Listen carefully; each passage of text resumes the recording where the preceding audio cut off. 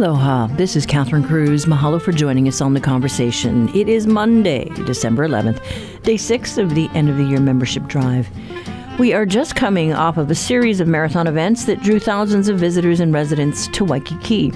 We talk with the Hawaii Lodging and Tourism Association head, Mufi Hanneman, about the industry outlook as we look forward to a new year. We pay tribute to the first Native Hawaiian scientist to oversee the Hawaiian Volcano Observatory on the Big Island. We'll hear how he navigated the intersection of science and culture. And we hana-ho a story about compassionate housing, designing for healing and survival. Out of a need comes innovation to help house fire victims, a design to consider.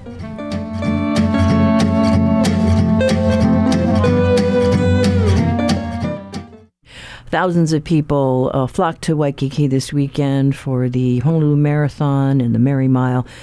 You know, just before that launched, we had the annual Waikiki Safety Conference. It was put on by a coalition of groups from the Hawaii Tourism Authority to the Waikiki Improvement Association. It highlights everything from warnings about break-ins at popular visitor sites by Jessica Lonnie-Rich of the Visitor Aloha Society to alerts from the Honolulu Police. We talked to Mufi Hanneman, former Honolulu mayor and council member, who is now with the Hawaii Lodging and Tourism Association. Part of this is just friendly reminders, because we gather stakeholders from our organizations and the public, and of course the Waikiki Neighborhood Board and residential community is a big part of it, because they're a third of the folks that we try to look after, guests, our workers, and of course our residents. So some of them are healthy reminders that Jessica puts out there in several languages, and others are looking for legislation that we can sort of ask the legislature or the county council, wherever it's the appropriate agency, to address. So one of that is the habitual assault that occurs by many individuals, or some individuals, I should say, but, you know, they're let off scot-free. A week later, you see them back out on the street. So we need to put some teeth into that.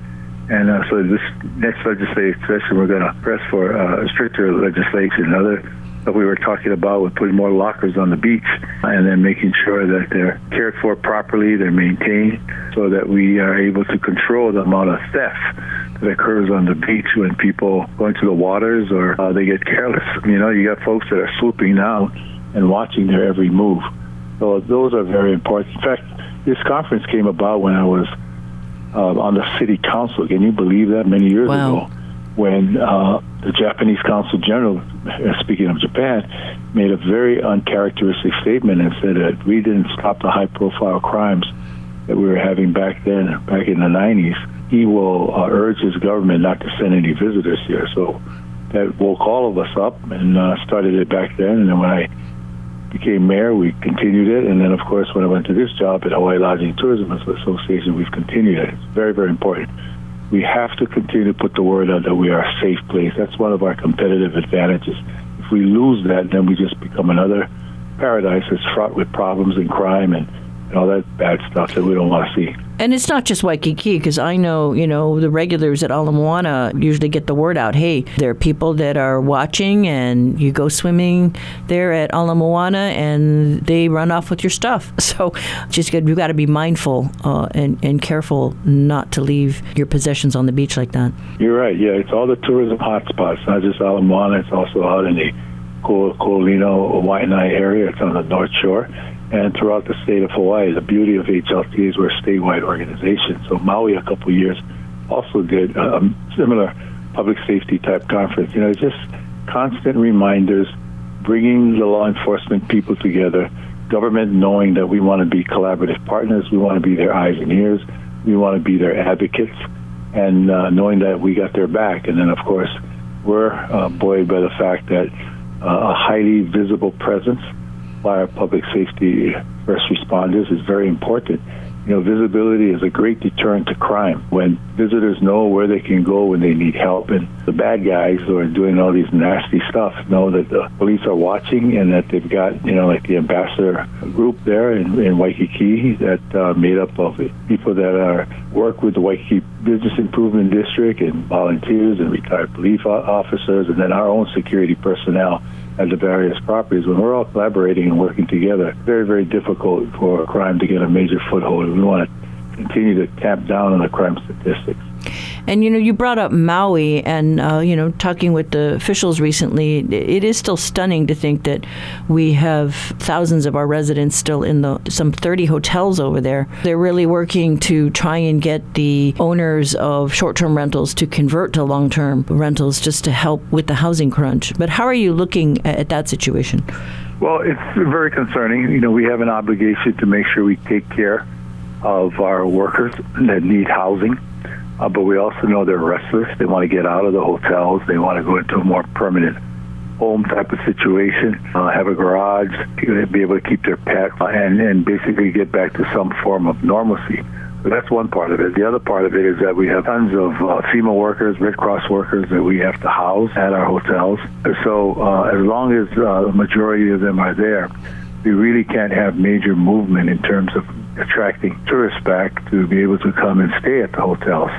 But we want to be careful about that because we made an obligation to keep them there. So we are working very closely with government. We're urging and seeing some results of late from Governor Green and Mayor Bissett of providing incentives, whatever they need to do to get short-term rental owners to understand that they've got to open up that housing supply and inventory to allow local people to reside there and not be so quick to look at the fast buck that they can make from people that will come here and pay whatever. It hurts our affordable housing inventory, and at this particular time, it's a crunch. So very, very happy that they're considering all aspects from incentives to subsidies, and even, as Governor Green has called, the nuclear option, where they may have to just go in and condemn it for a while, and maybe it's going to be a short-term period where they'll say, hey, for the next 6, 7, 8 months, you folks will need to rent to local residents. And I really believe people there on Maui, local residents in general, will get behind it. Mayor Blanchard, to his credit, has really tightened down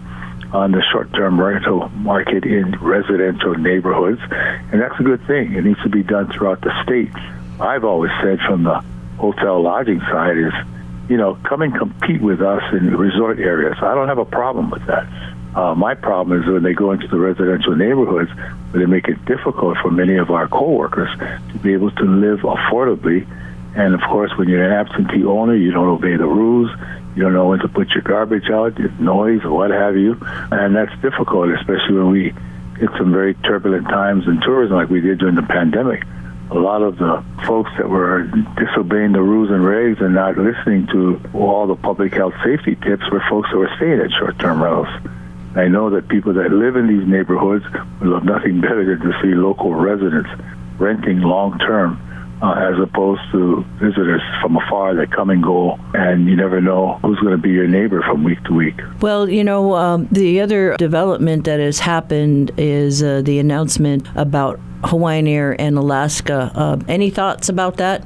I think it's a good thing. I really do. I always believe that when you have an opportunity to strengthen an airline, and it's no secret, Hawaiian Airlines has gone through some challenges. And what's good about this, they're talking about keeping the brand, which I think is very important. Hawaiian Airlines is a brand name, and they've also made a commitment to keep the union employees employed. I like that. So, there may be some people that unfortunately may lose their jobs. It always happens in this situation. Hopefully it'll be done very sensitively. I note that it's going to be a 12 to 18 month period before the T's are crossed, the I's are dotted, and hopefully we'll be able to transition some of those folks either into the new Alaska Hawaiian Airline company or be able to find work in other areas. We do have a labor shortage that we're experiencing, which is another challenge in opening up tourism as quickly as we want to.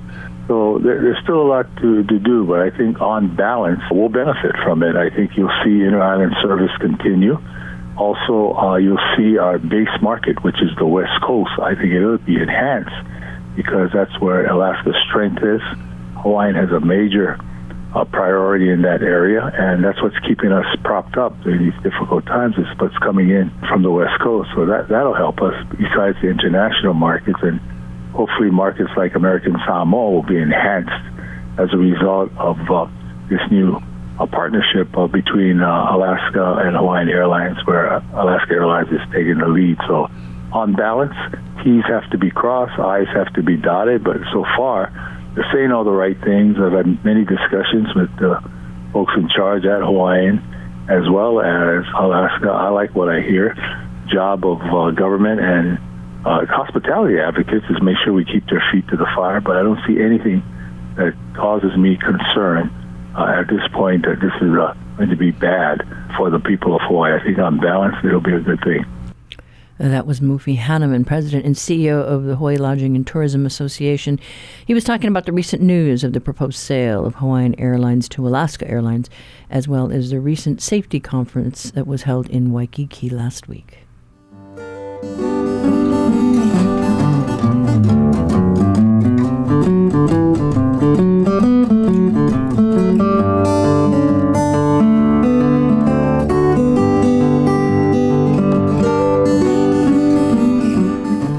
Support for the conversation comes from Nohea Gallery at Kahala Mall, featuring handcrafted jewelry, art, local woodwork, and gifts for entertaining from Hawaii artists. NoheaGallery.com.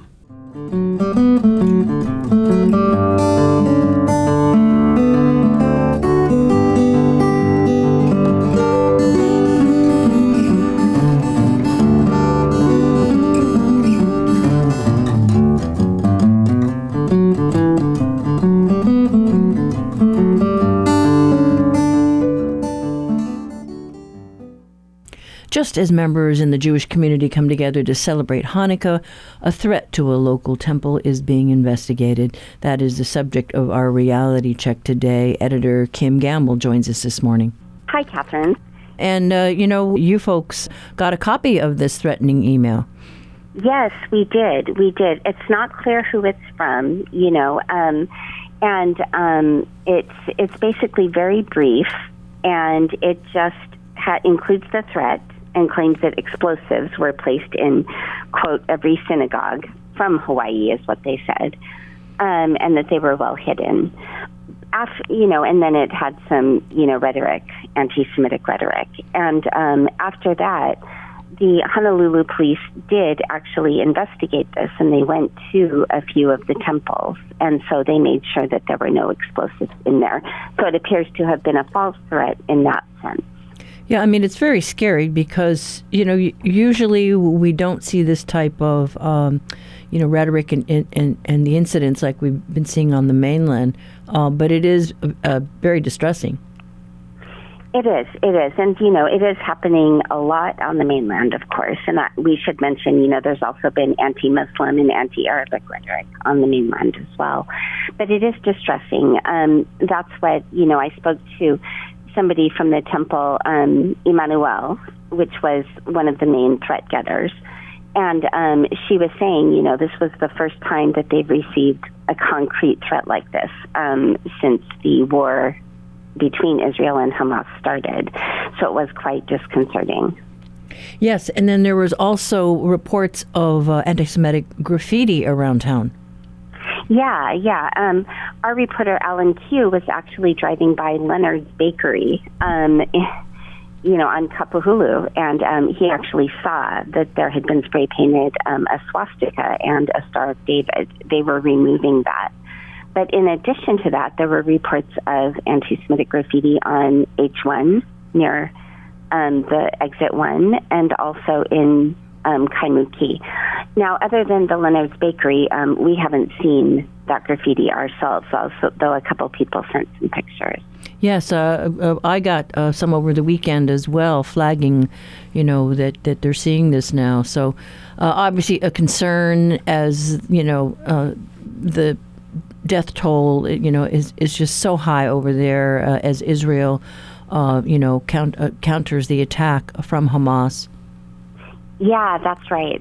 Tensions are high. We should also note, sadly, that it's Hanukkah right now. Jews are celebrating Hanukkah. And so I think that it's also a high-profile time. And then you did also check with another temple as well, and there was nothing amiss there. That's right, Shabbat, in Waikiki. And they also received the email, and the police came and checked out the temple and also found nothing, thank goodness. And I will say that, Jewish leaders are saying that they're carrying on as normal. They're hoping that this was rhetoric and not a concrete threat, since nothing was found, and that they are continuing with their celebrations, particularly as it is Hanukkah. Yeah, we just got to be on guard. But thank you so much, Kim. Oh, thanks, Catherine. Bye-bye. Bye-bye. Kim Gamble is Civil Beat's managing editor. You can read her stories online at civilbeat.org.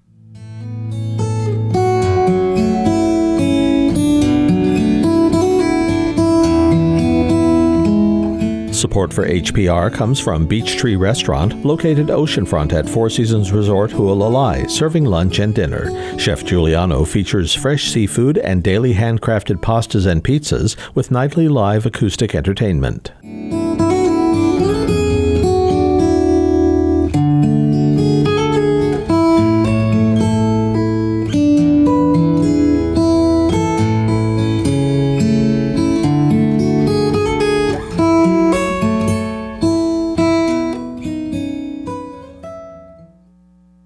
A year ago this week, a 16-day Mauna Loa eruption on the Big Island came to an end.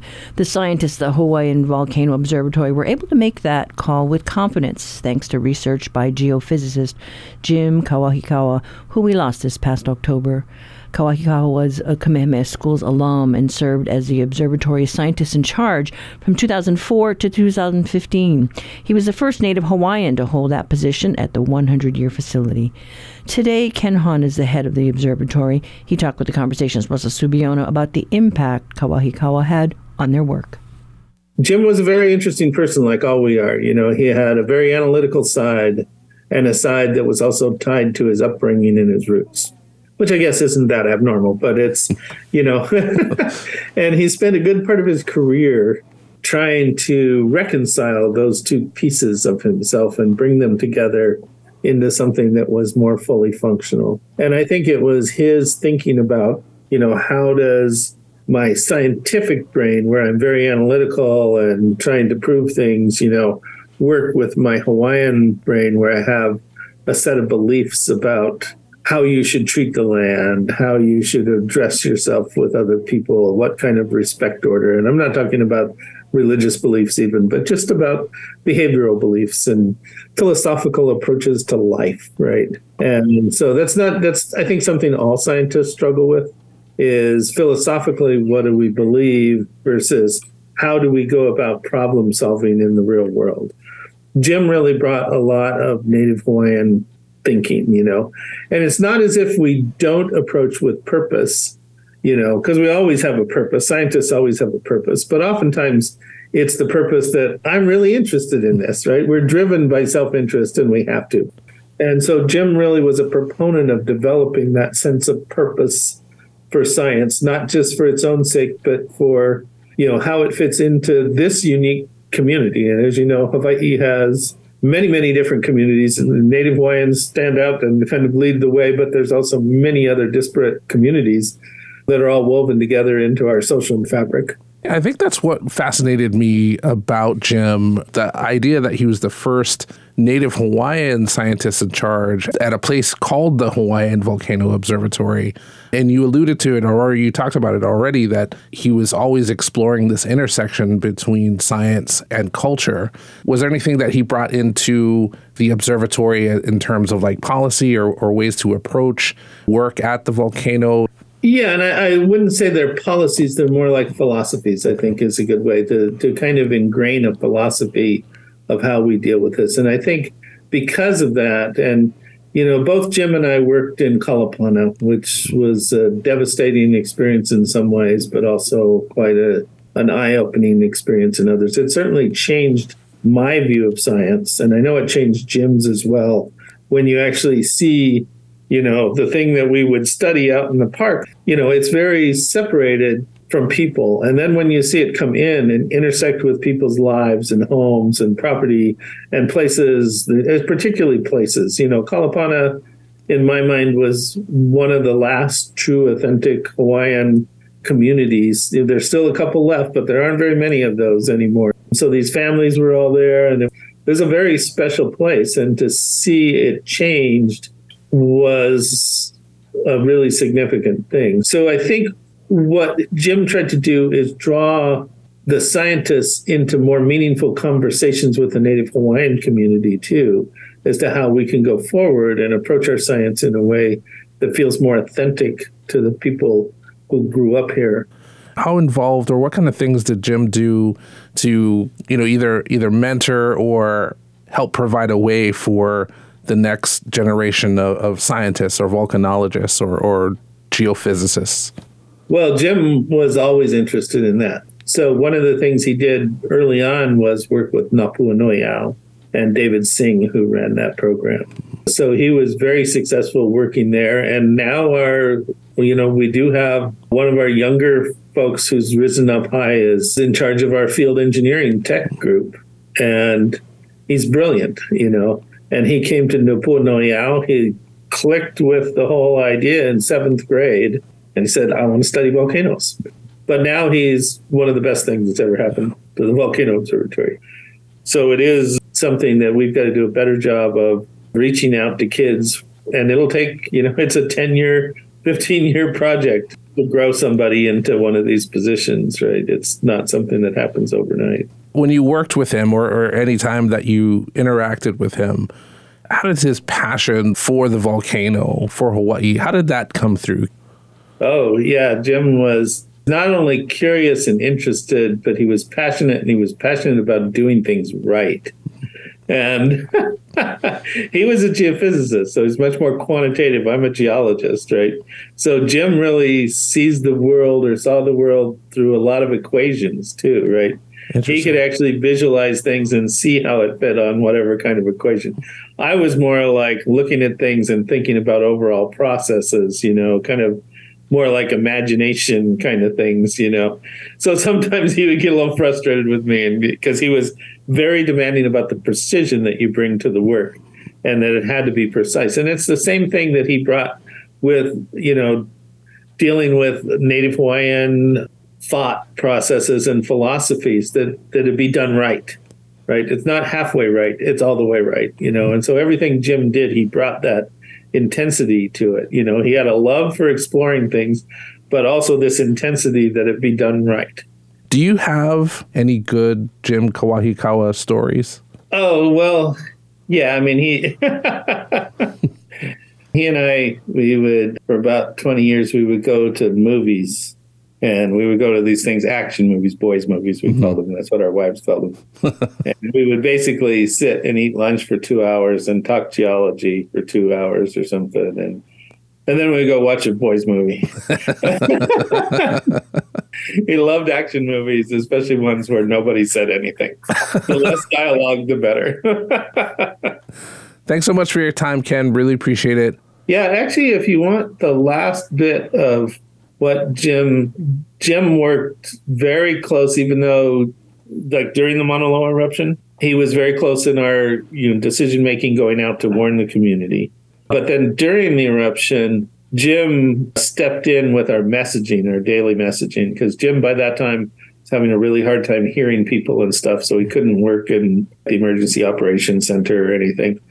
But he was very big on, again, looking up details. And I would ask him a question, because one of the things that we were worried about during Mauna Loa is there's the high effusion rate start to these eruptions, but some of those Northeast Rift Zone eruptions switch over to a low effusion rate eruption that can go on for weeks or months or even, up to a year or something like that. So during the eruption, he researched all the things that he could find, and he was a magician finding stuff in the old newspaper articles and stuff. He would sort through everything, all the sources of data. And what he came up with is that once the Mauna Loa eruption was over and lava had quit coming out of the vent, they never restart, at least in the last 200 years and 34 observations now.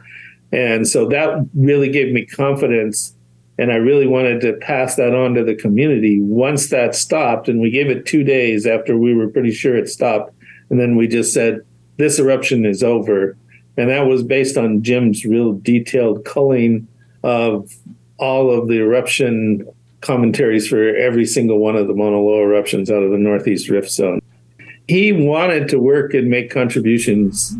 That was his love of his life, was doing this stuff. And like I said, he was very, very good with the precision of everything that he came up with. Everything was super well documented. Amazing scientist. That he was. That was Hawaii Volcano Observatory's Ken Hahn talking with HPR's Russell Subiono. And they were talking about Jim Kawahikawa, the observatory's first Native Hawaiian scientist in charge, who died this past October. He was 72.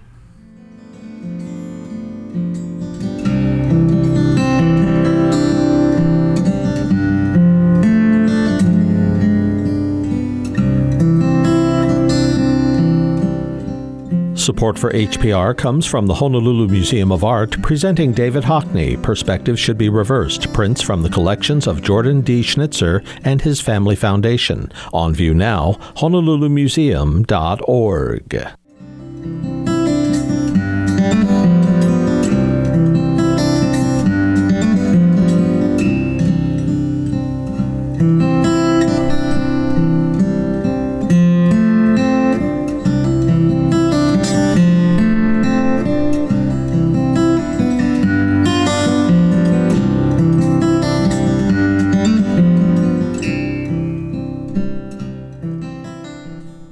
Support for HPR comes from the Honolulu Board of Water Supply, committed to the conservation and protection of water resources for Oahu. Learn more about how to reduce water waste at boardofwatersupply.com. It is called compassionate housing. An architect, a neuroscientist, and a firefighter are working to provide a design for rebuilding in Lahaina. The hope is that it will help heal and deal with the trauma of the wildfires and to provide a safe place, a safe space in the event of another fire disaster. It is designing with intention, a prescription, if you will, for a built environment thanks to the Brain Health Applied Research Institute, or BHARI for short. Architect Mari Kim and co-founder Dr. Kazuma Nakagawa are using their nonprofit to offer an innovative option for permanent housing in Maui. We call it compassionate housing. So, the way that Dr. Nakagawa says it is, says, during COVID, compassionate care became very important because patients who were coming to the hospital were not only coming for medical care, they were actually coming for life support, mental support. They were actually coming to receive care in a compassionate way. And even before everything that happened in Lahaina, Kaz and I talked about compassionate housing. Is there a way to house some of the most vulnerable population in our community in a way where architects can use that same theory of compassionate care?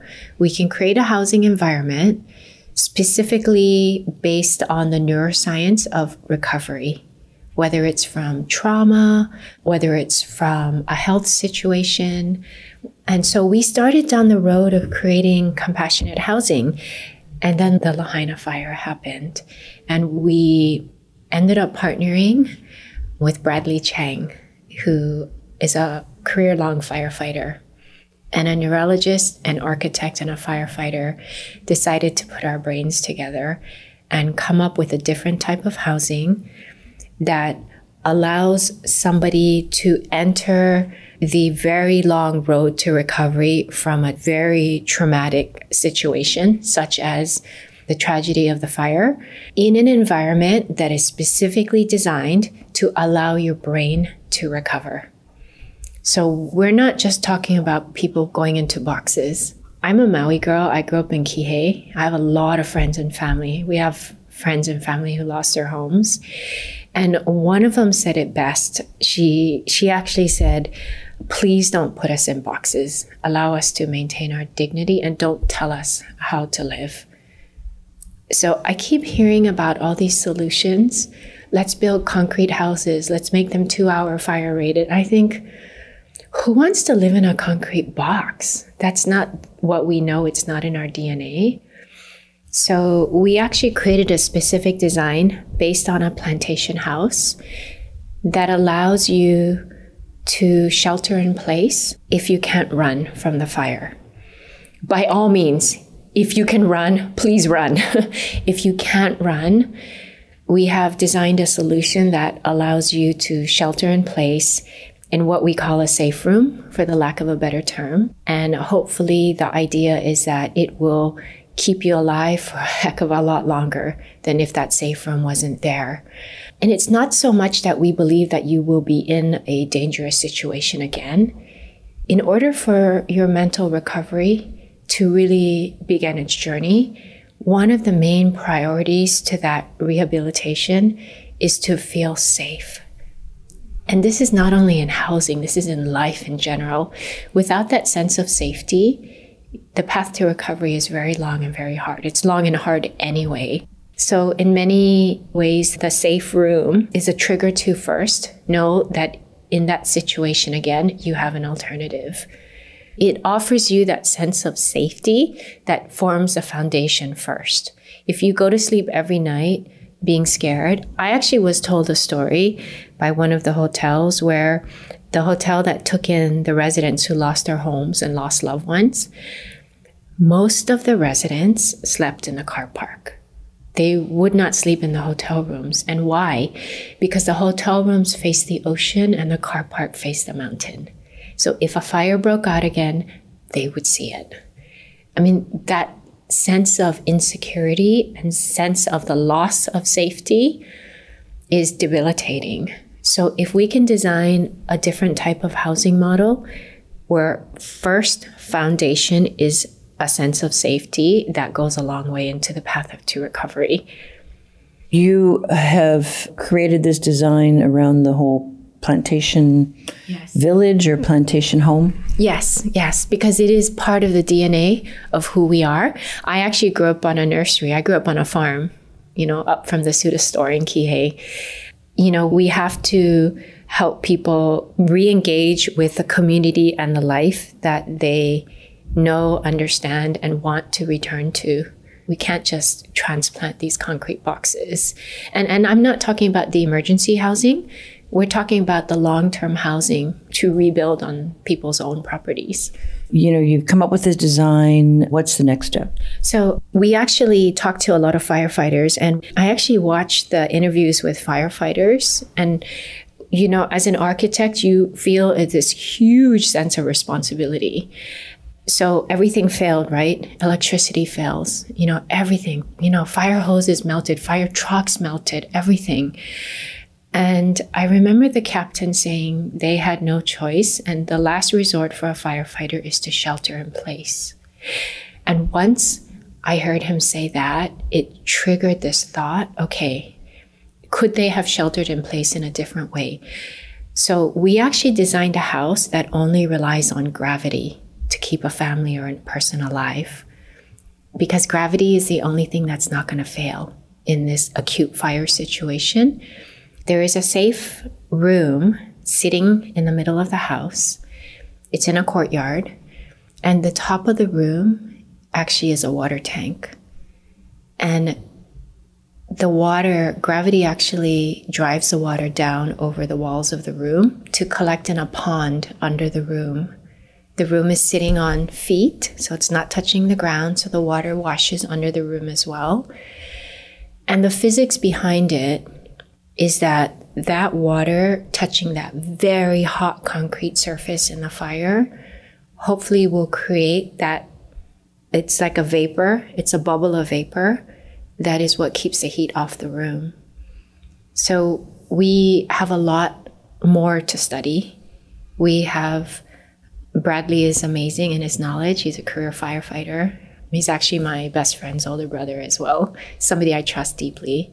And also, we cannot afford to build these concrete bunker houses. Number one, nobody wants to live in them, but they cost so much money. Build a plantation house. In the worst case scenario, the house may burn again, but the family will hopefully stay safe. Spend the money in one specific piece of the house that becomes that safe room, and allow it to work if everything else mechanically fails around you. Gravity's never going to fail. That was a conversation that we had with Maui-born architect Mari Kim. She, along with Dr. Kazuma Nakagawa and their nonprofit, the Brain Health Applied Research Institute, are offering a design for healing as an option for rebuilding Lahaina.